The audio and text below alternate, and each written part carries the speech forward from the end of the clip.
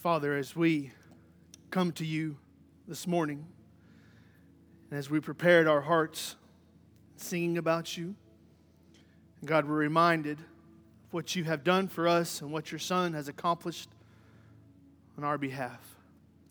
Father, we now come to you and we ask that you would speak to us through your word. We ask that you would minister to us through the Holy Spirit, teaching us and showing us and convicting us.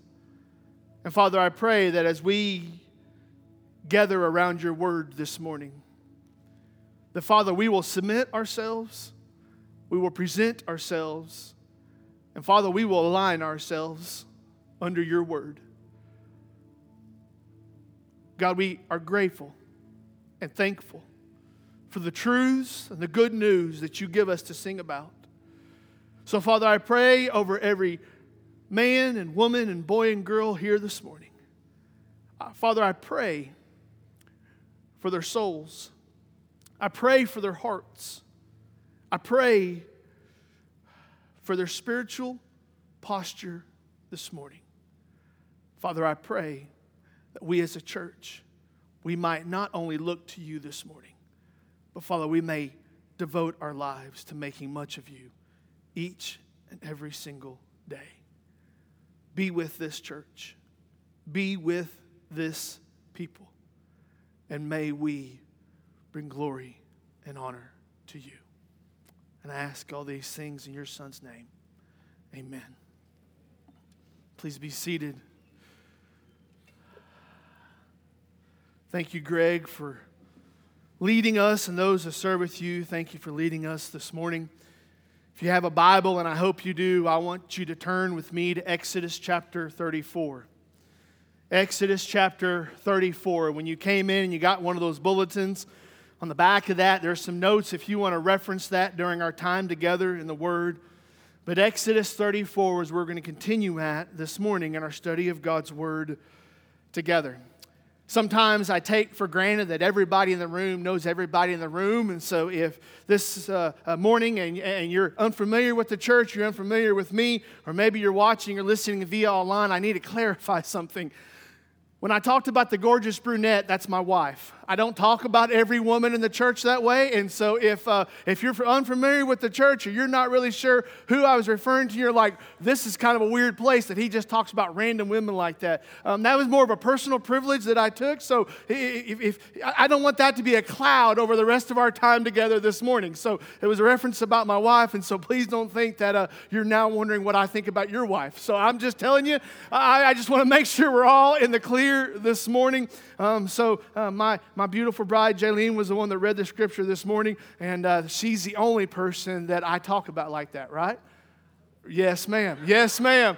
Yes, ma'am. So Exodus 34 is where we're going to continue in the Word of God this morning. We have been looking all throughout the book of Exodus, and the book of Exodus is just rich with example and story and model and picture of how God takes a people called the Israelites, and He brings them out of bondage, and the Egyptian bondage. He takes them to the promised land, and He sets them apart as His chosen people. And you go all the way back into Exodus chapter 1, or actually you go even further back to Genesis chapter 12, where God takes Abram and the rest of his descendants, and He sets them apart. And that has then carried out all the way now to 2023, where you still have not just the nation of Israel, but you have the Jewish people as still being God's chosen people. And so, especially in the book of Exodus, you see where God is bringing these people out. He is setting them apart, not just because of their identity and who they are in the eyes of God, but He's also setting them apart in their customs, their practices, and their behaviors apart from the rest of the people in the world. And so not only were they set apart because of how God saw them, but they were set apart because of how the people saw them. So, we're looking at that as a church because as a church, in a New Testament sense, God has set apart Christians. He has set apart believers. He has set apart the church to be different. Our identity in the eyes of God is different because of the blood of Jesus Christ covering our sins, and therefore our identity in the eyes of the world should be different because people should be able to see a difference in us. The big fancy word is sanctification. It's the idea that when we get saved and when God sets us apart, forgives our sins because of the blood of Jesus, He now sets us apart, and not only should He see the difference, but the world should see the difference. So we've been studying through the book of Exodus going, what does this look like? Because I don't know about you, but for me personally, in 2023, it is hard to navigate those lines of how do we live a set-apart life while also being able to reach and communicate to the world around us. And that is a difficulty. We're always being bombarded with, well, you're supposed to love the sinner and hate the sin. Yes, but how do we navigate in a world of godless ideologies? How do we navigate in a world of rampant disobedience to God's word? How do we navigate these waters? And so Exodus has been showing us, hopefully, I hope it's been showing you, it's been showing me, He's been teaching us how it is that we live set apart. So the last several weeks we've been talking about sin. Especially in Exodus 32 and Exodus 33, you see where Moses is up on the mountain back in Exodus 32, and God is downloading, if you will, to Moses, this is my law, these are my commands, this is what I expect for you to do. And while Moses is up on the mountain getting the word of God, getting the law of God, the command of God, all of these things, you got Aaron and the rest of the people, they're down there at the base of the mountain of Mount Sinai, and they start doing some silly stuff. They start doing some dumb stuff. And I've told you before, you play dumb games, you get dumb prizes. And so they're down there, they decide to make them an idol, they decide to start worshiping that idol, and all of this thing starts to unravel. God is up on the mountain with Moses, and He says, hey, go down there and fix it. That's my paraphrase. That's not exactly that. That's not a quote from Scripture, but He tells him, go down there. And so we saw in Exodus 32 and Exodus 33, we see how the deceit of sin will creep in and get you and I to think, oh, this is okay. This isn't a big deal. This isn't a problem. We saw where the effect of sin comes in and it starts to warp our thinking and starts to warp our understanding of what is right and what is wrong and what is true and what is false. Then we talked about the result of sin and how that separates us from God. And then last week we were looking at our response in sin. So if you think back to last week, when Moses comes down and he tells the people, you have sinned against a holy God, the people are like, that's not good. And Moses is like, no, it's not good. And God is speaking to the people through Moses and going, this is not good. And if we remember where we were at last week, when we left off, the people have gone into a state of mourning. They've gone into a state of repentance. Excuse me. You get to Exodus 33 and you see not only Moses telling the people this is what it looks like to demonstrate repentance, to live out repentance. But then last week in Exodus 33, Moses goes up and seeks to intercede on behalf of the people to God, saying, God, please show us mercy. God, please show us grace. God, please do not completely wipe us off the face of the earth. And if you look down there in Exodus 33 and verse 17, it says, the Lord said to Moses, this very thing you have spoken I will do, for you have found favor in my sight, and I know you by name.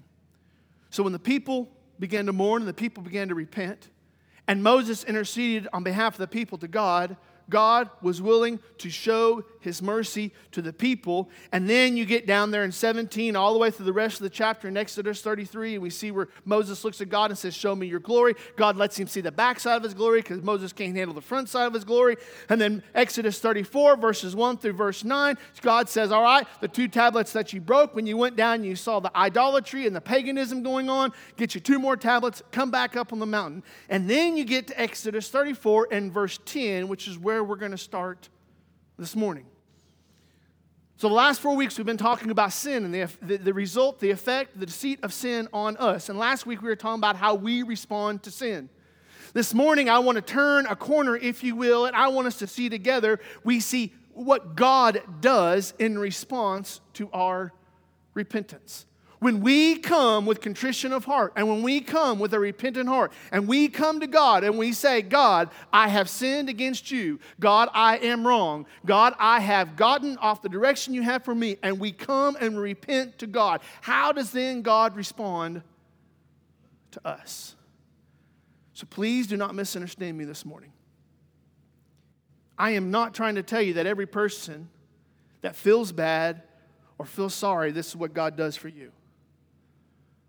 Rather, my aim this morning is to remind us how God responds to us when we come to God in repentance. Not entitlement. Not coming with an attitude that He owes us something. And not saying, well, because I own a Bible or because I go to church, now this is how God then responds to my sin.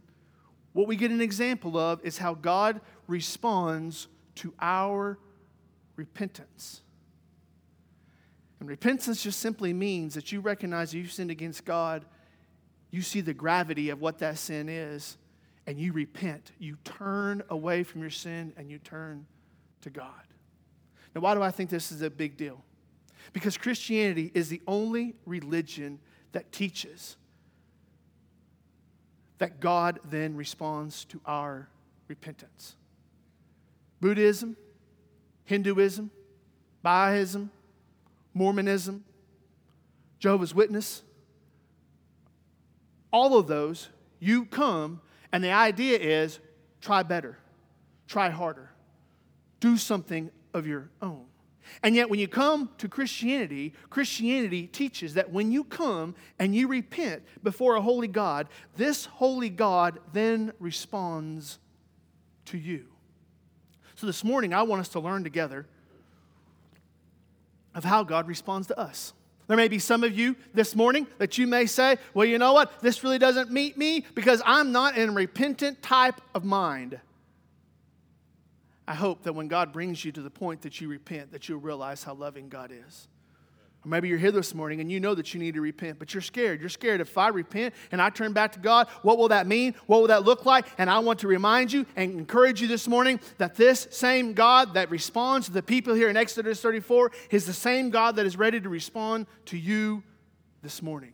Amen. So I want you to see with me how God then responds to the people's how God then responds to the people's repentance. In verse 10 of Exodus 34, let's pick it up. I'll read for you out of my copy if you will follow along out of your copy of God's Word. And notice how God then responds to Moses, and then via an extension, He responds to the people. And He said, this is God, behold, I am making a covenant before all your people. I will do marvels such as have not been created in all the earth or in any nation. And all the people among whom you are shall see the work of the Lord. For it is an awesome thing that I will do with you.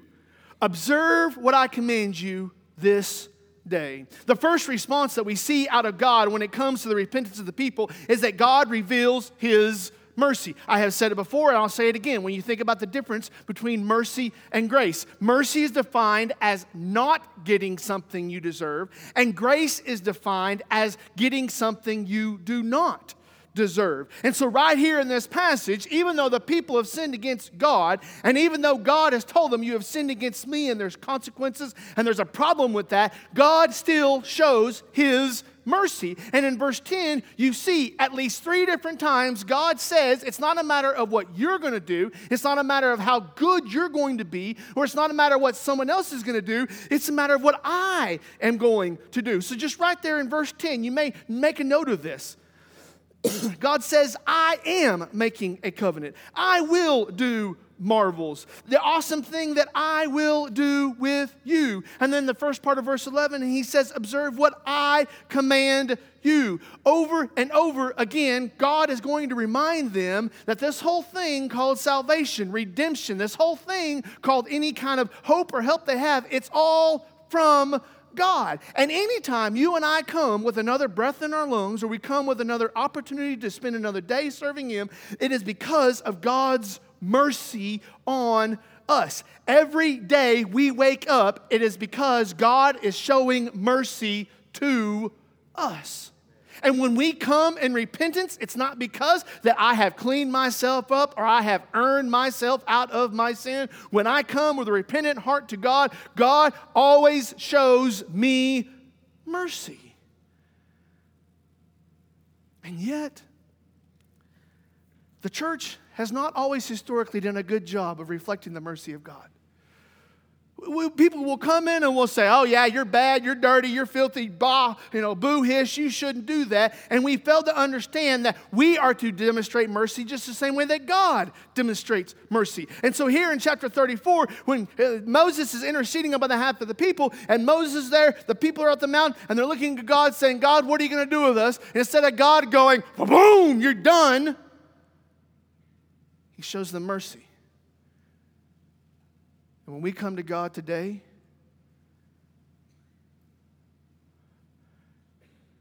with a contrite heart and a heavy heart because of our sin against God, we don't have to think that God's going to come up and just beat us, or rub it in our face, or look at us and say, I told you so. The kind of God that we serve and the kind of God that looks over us, the kind of God that we look back to, is the kind of God that comes and knows who we are and yet shows us mercy.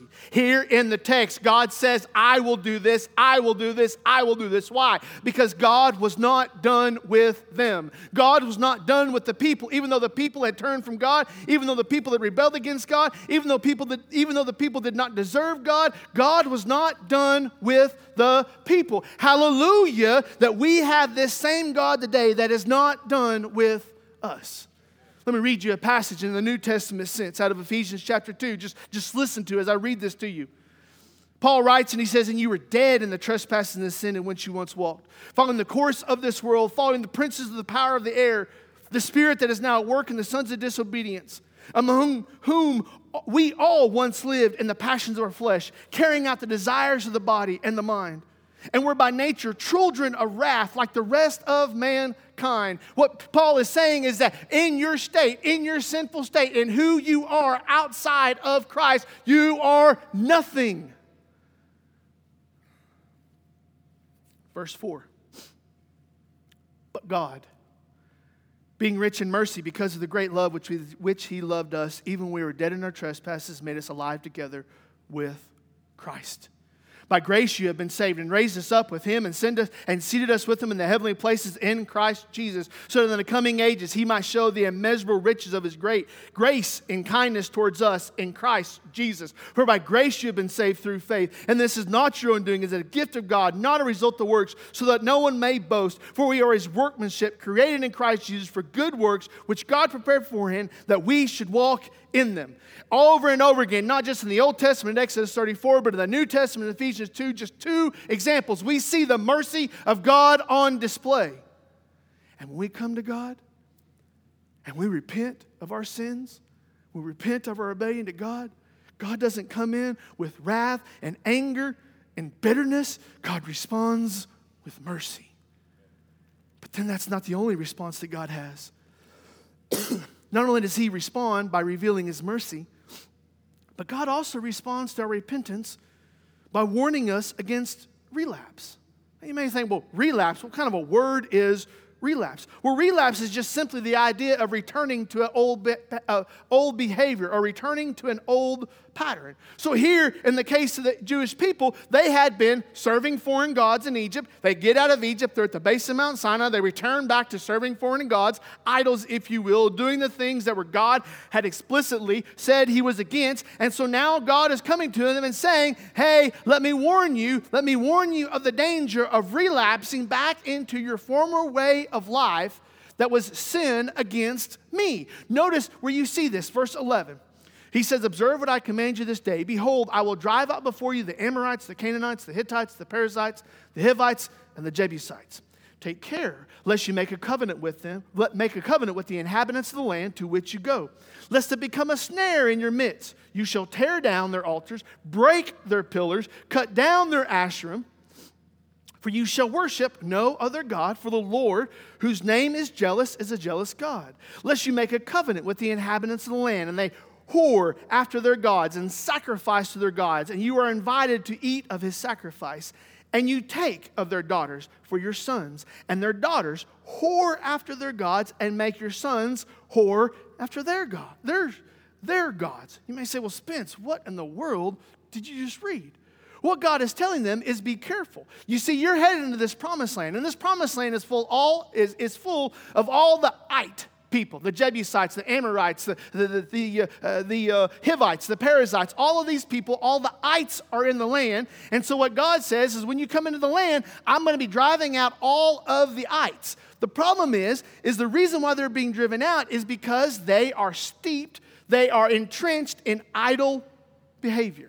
So when you come in, you need to get rid of that idolatry, because this idolatry will then, if it is left unchecked, will then begin to influence and affect you. In other words, what God is saying is that this paganism that you're going to encounter when you get into the promised land, you need to be on guard, because paganism at its root is sin.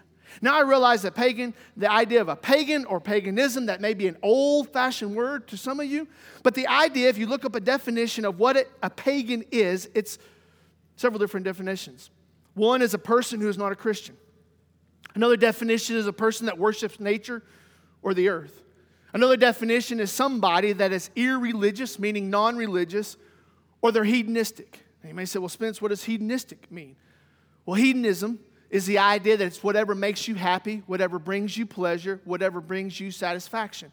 Hedonism is the pursuit of you making yourself the most important person around. So it says that when you are irreligious, meaning non-religious, or all you are is concerned with your pleasure, your happiness, your satisfaction, your content, that would be defined as a hedonistic person. All of these then are under the umbrella of being a pagan. And that's what you see here in verse 11 down through verse 16. He says all of these ites, they have false idols, they have false gods, they have false forms of worship. And so when you come in the land, be on guard, because all of this paganism is seeking to draw you to itself, to seeking to influence you, to seeking to get you to participate in that. And so he says in the last part of verse 16, and he gives us some warning. You're going to come in the land, you're going to take the pagan's daughters to be wives for your sons, and then those pagan daughters are then going to turn the hearts of your sons away from God. Oh, well, Spence, that's a really old-fashioned idea. Just this last week, I was listening to National Public Radio. And National Public Radio had a story about the ice cap in Antarctica. You may not be aware of this, but right now it's considered to be the middle of the winter season in Antarctica. I don't know who's down there to report about this, but that's what they're saying. And they said that one report has started off by saying that the ice cap, as far as how wide or how big across the ice cap is, that it is the lowest, talking about landmass, volume of area, it is the smallest ice cap ever recorded. And you're just like, oh, that's bad. And then another story went along later, and it said that it is the smallest ice cap since the last 50 years that they have been recording the data.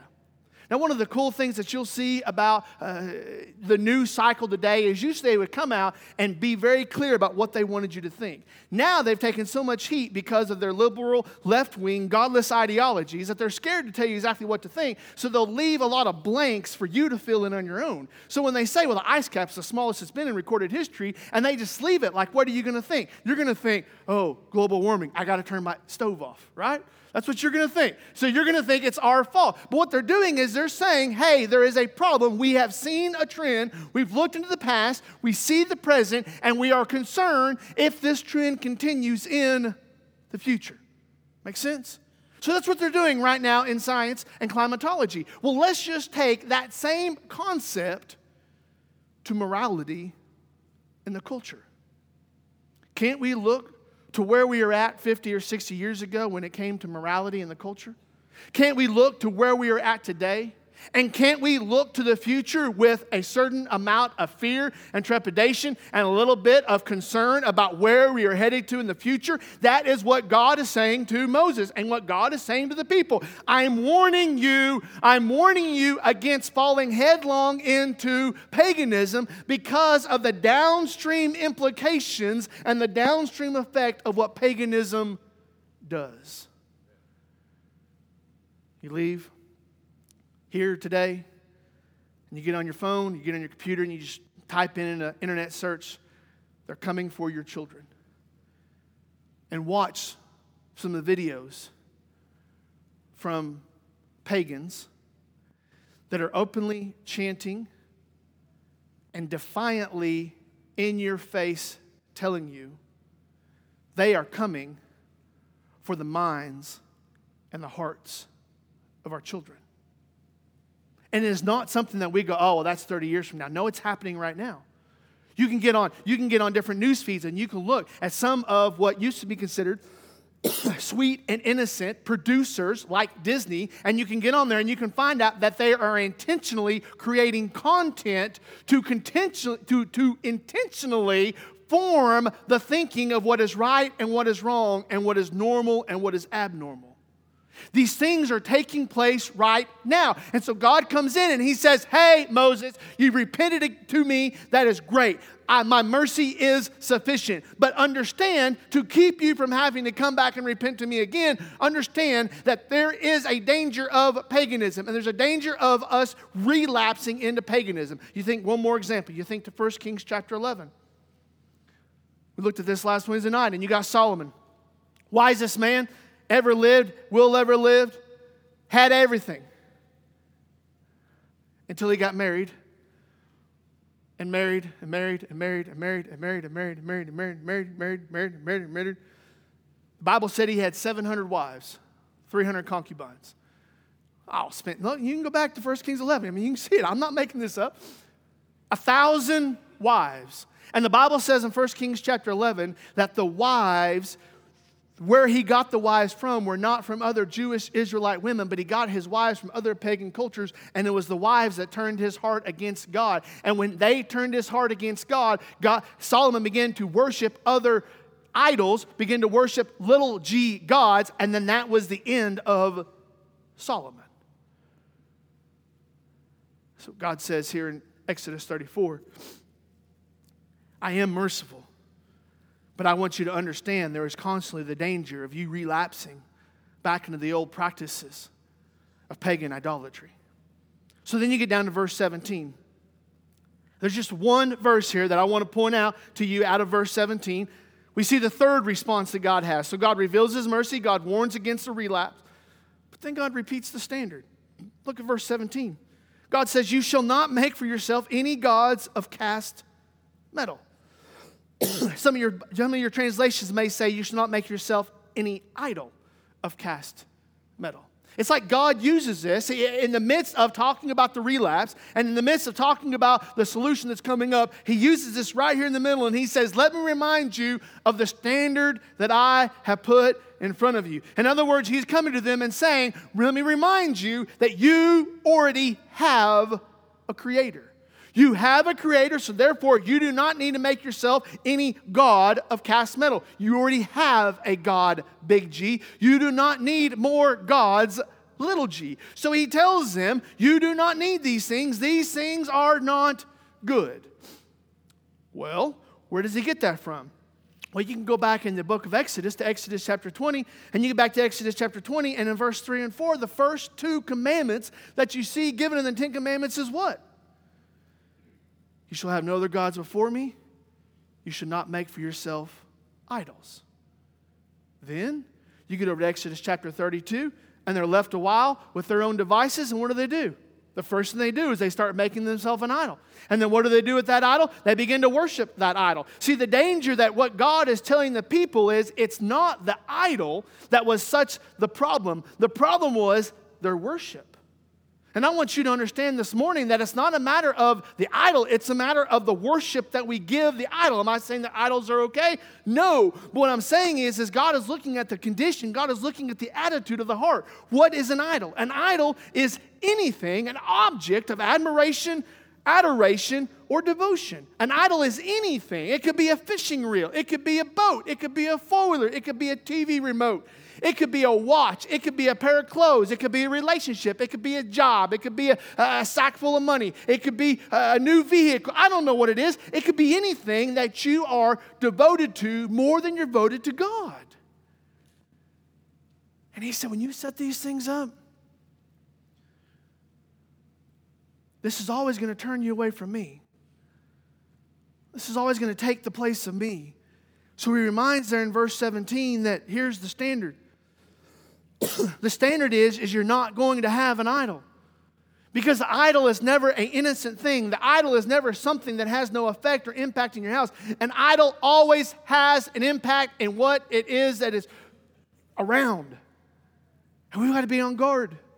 Because I doubt that very many of us, I don't think any of us, the faces that I know, I don't think any of us go home and on our mantle we have this big idol that we get every morning and we worship. But some of us walk out of this building and go get into our idol. Some of us, as soon as we leave here, and sometimes even before we leave here, we pull out our idol out of our pocket and check to see if the idol has anything to tell us. Some of us will get up in the morning and go to our idol. Some of us will log on and engage in our idol. Some of us will deny that it's an idol. Some of us will deny that it has any impact. But at the end of the day, it's whatever we worship. And so God tells them there in Exodus 34 and verse 17, He says, be on guard. Be on guard, because here is the standard. The standard is there is only one God, and that spot's been filled. And there is only one God, and you don't need to make another one. There's only one God, and He doesn't need you putting competition around Him. There is only one God, and anything that you substitute for that God is not God, and it leads to idolatry and sin against God. And now you and I may be here this morning, and we may go, well, that's not fair, that's not okay, I don't like that. Well, then you go and create yourself and create your own world and create your own people, and then you can decide your own rules. But God has said, I'm God and no idols. So, here in the passage, God is responding. God is responding to the people. He starts off with mercy. He warns against them relapsing back into the pagan practices they were used to. He reminds them of the standard that He is expecting them to live their life by. But then in verse 18, all the way down to verse 26, He offers them a solution. He says, okay, so you've been living in disobedience. You've been acting in ways that are contrary to my word.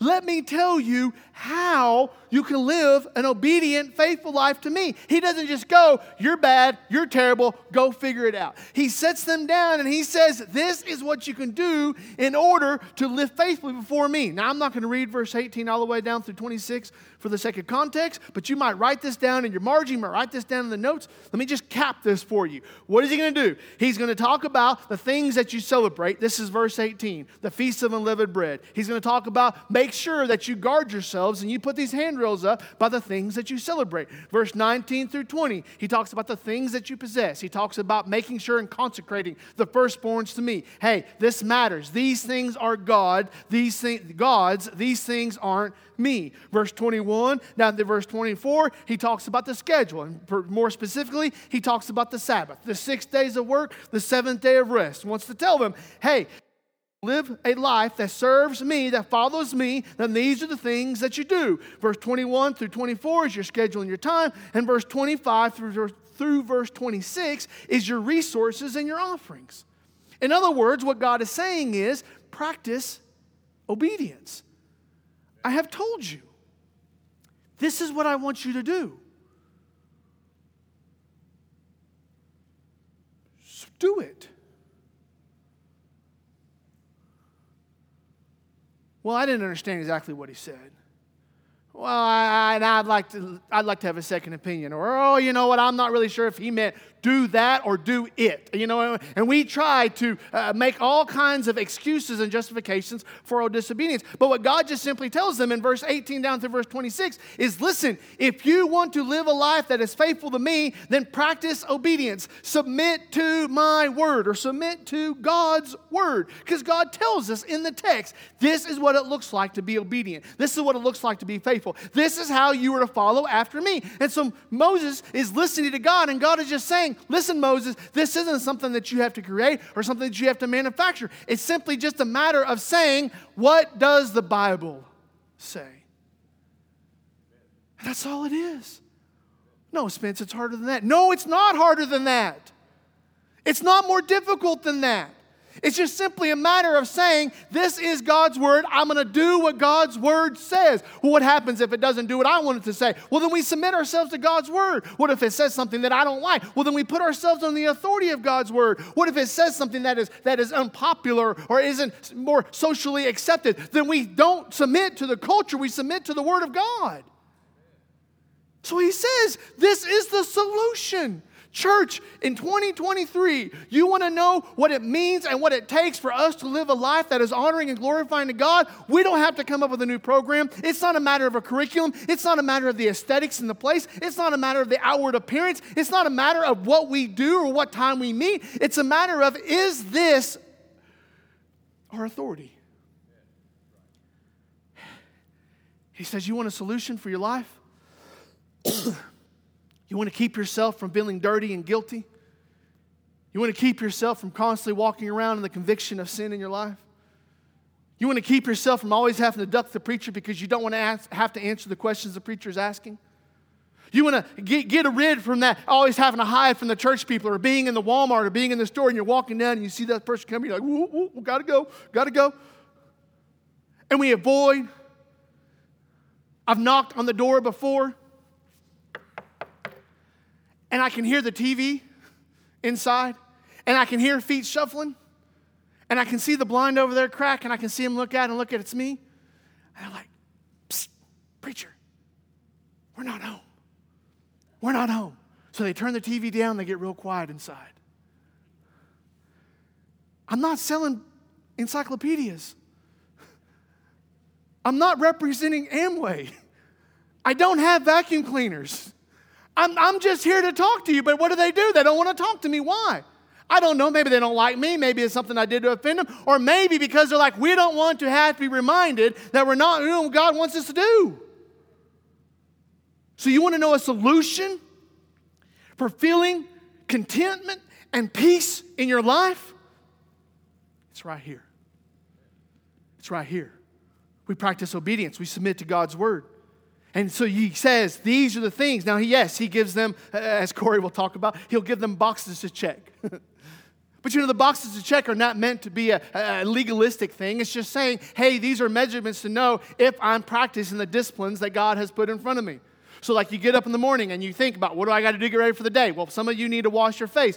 All of us need to brush our teeth. Some of you need to comb your hair. I've taken care of that. Some of you need to get dressed. There's things that we do to get ready for the day. The same way when it comes to our spiritual lives, what do? We get up, we spend time with God. We listen to God. We pray to God. We submit to God. We seek God's voice and God's face in our lives. These are the things that we do. They can become boxes to check, or they become disciplines that keep our life holy before God. So he says, practice this obedience, submit to God's word. And it all gets kind of culminated and all kind of wrapped up as bearing the fruit of repentance. So if the people are sorry and they say, we realize we've sinned against the holy God and we realize that we are wrong. And God says, all right, Moses, since you have sinned, these are the things that show that you're repentant of your sin.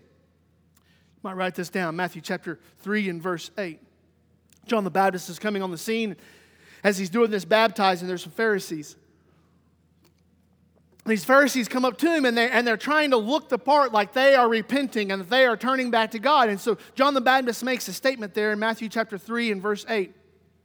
And he looks at the religious leaders and he says, bear fruit in keeping with repentance. And what does he mean? He doesn't mean that salvation is a work-based theology. He doesn't mean that salvation is something you have to earn. What he's saying is that the saved person will look saved, talk saved, act saved.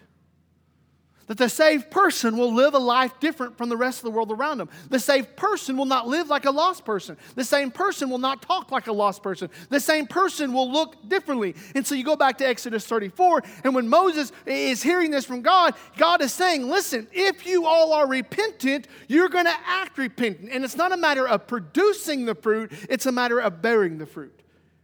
And there's a difference. What produces the fruit in the Christian's life is the work of the Holy Spirit.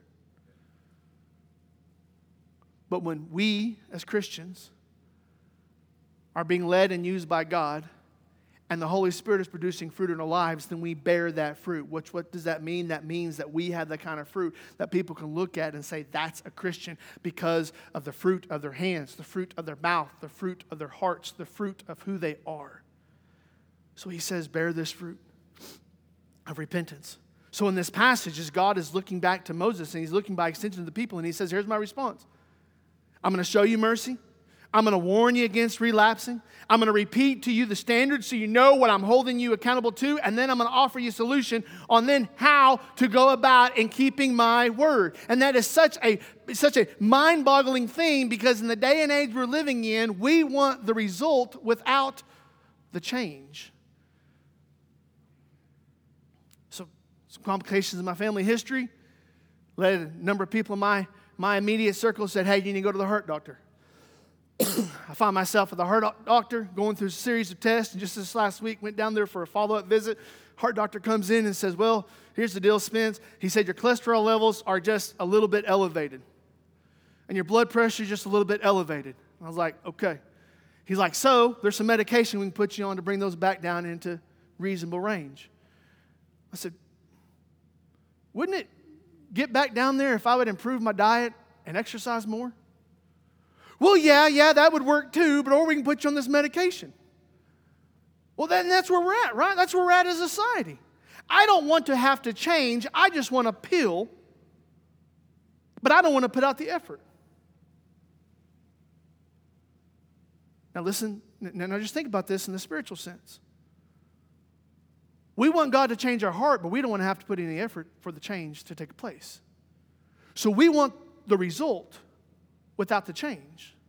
We want to feel better. We don't want to have peace. We don't want to have, guilt. We don't want to have any kind of burden over our sin. We don't want to change anything about our lifestyle, anything about our behavior. We just want to know that God is going to take us as we are. And God reminds us over and over again that it's not a matter of your works that save you or your performance that saves you. It's God that saves you. But once God saves you, you will be a different person. Sometimes that means change. Sometimes that means adjustments.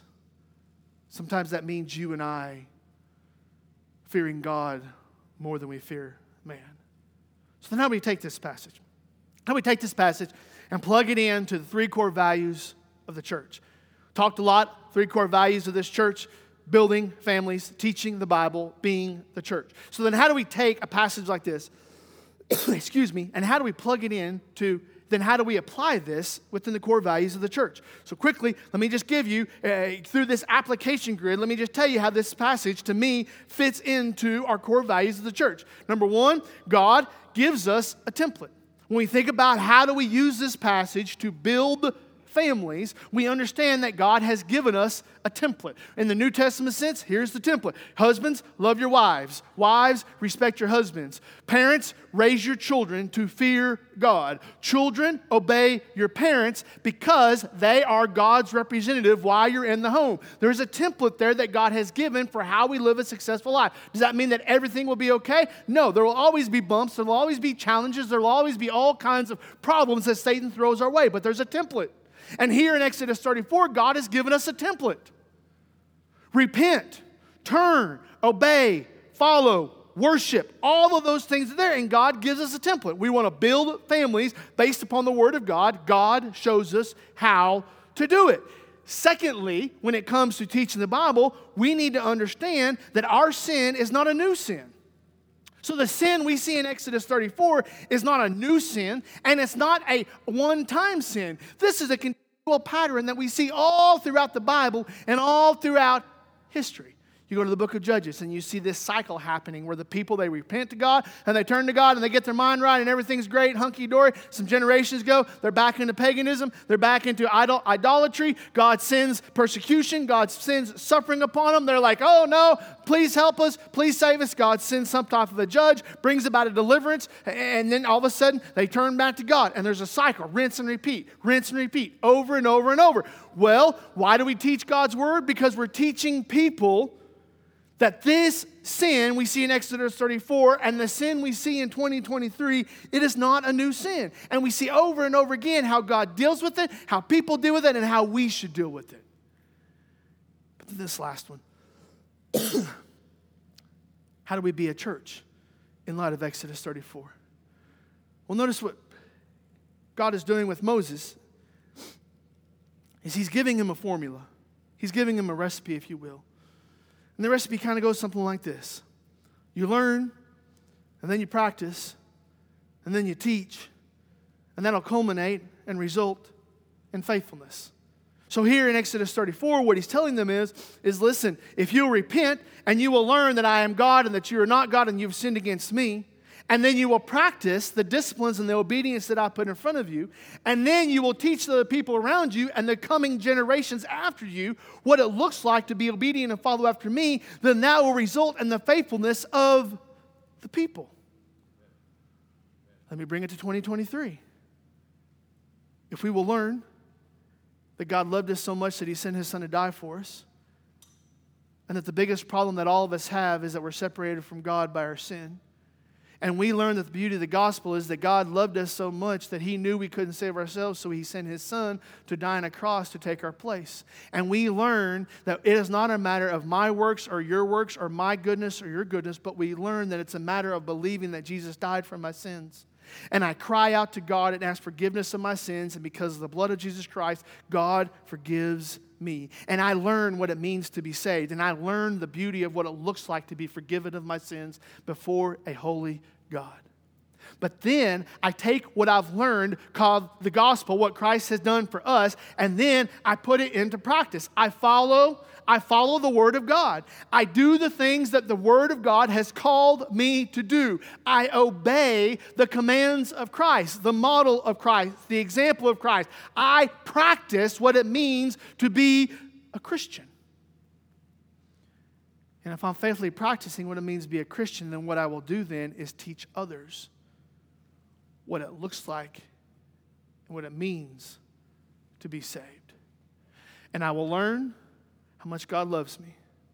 And then I will practice what God has called for me. And then I will teach others what God can do for them. And when we learn, and when we practice, and when we teach, that will culminate into faithfulness, where you see this organic idea of discipleship and evangelism going around and around in a cycle, where you see a church of God's people and they understand this is what God has done for me, this is how I should live now, and this is how other people can have hope coming after me. And you see this cycle of maturity, and you see this cycle of growth, and you see this cycle that points to faithfulness, not faithfulness to a religion, not faithfulness to a denomination, not faithfulness to a community, but faithfulness to God. So how do we then respond to what God has done for us? So in Exodus 34, the people have sinned against God. They've repented to God. And God responds to the people. Now what we've done together as a church is we've read God's Word and we've looked at what God's Word said, and hopefully there's been application that you've been able to say, hey, I get that. These are things that are applicable to my life. So now we have an opportunity to respond. You might be here this morning, and it's been a long time since you repented. Repentance is not just a single thing. A repentance is something every time when you realize that you sin and you realize you sinned against God. Repentance is an ongoing thing. As you sin, as you realize that you sinned against God, and as you turn from that sin, that is the cycle of repentance. Maybe this morning there's sin in your life that you say, God, it's not supposed to be here. It shouldn't be here. And while I'm holding on to it and while I'm not willing to get rid of it, God, I need to repent of it this morning. Or maybe you're here this morning and there's someone around you, someone in your life that you know is in a lifestyle and a behavior of rebellion against God. And you would just say, God, I pray that you would get a hold of them. God, I pray that you get a hold of their hearts. And God, I pray that you would save them before it's too late. And maybe this morning, your response is not to come and repent. Your response is to pray. Maybe there's a decision that God has put in your heart, in your life. And you realize that God is calling you to it. It's just a matter of you being willing to take the step of obedience and follow after God has called you. Maybe in a few moments as we go through a time of response, maybe your response to God this morning is to move. To move towards a couple of the pastors that will be here in the front, and maybe you just need to come and say, this is what God is doing in my life. And I want to submit myself to the Word of God in my life. Or another way that might be in a few moments. We're going to stand and I'm going to pray, and then we're going to move into a time of response. And during that time of response, we're going to pass the offering plate. Maybe this morning, an act of your response to God is just say, God, here I am. I give Him my resources. I give Him the things that you've given me. I give back to you for the ministry and the work of God. I don't know how your response looks like this morning. And maybe something else. It may not be repentance. It may not be prayer. It may not be moving. It may not be giving. It may be something else. But we want to give you an opportunity this morning to respond. Will you stand with me? I'm going to pray. And then after I pray, we're just going to move into a time of response. Be a couple of pastors here on either side of the platform. If you have something you need prayer or you need help with this morning. There'll be some men that will be coming up in a few moments that as I finish praying and as we begin to sing, they will begin to move out and pass the plate this morning. I don't know what your response looks like, but I want to give you an opportunity to respond as God leads us this morning. I have some ushers to come up. Let me pray for the offering, and then as we begin to sing, we'll move out and we'll pass the plate this morning. Father, I thank you for your word. Father, I pray for the hearts that need to repent this morning. Father, I pray for the people that need to pray this morning. Father, I pray for the decisions that need to be done this morning. God, I pray that they respond to you as you have responded to us. God, may your Holy Spirit be heavy upon those that it needs to be heavy on. God, may your Holy Spirit be merciful to those that need your mercy. God, may we as your people respond to you in a way that is glorifying and honoring to you. Bless us as we go through this time of response. Bless us as we move out through our day's activities. Bless us as we seek to obey and follow after you. And I ask all these things in your Son's name. Amen.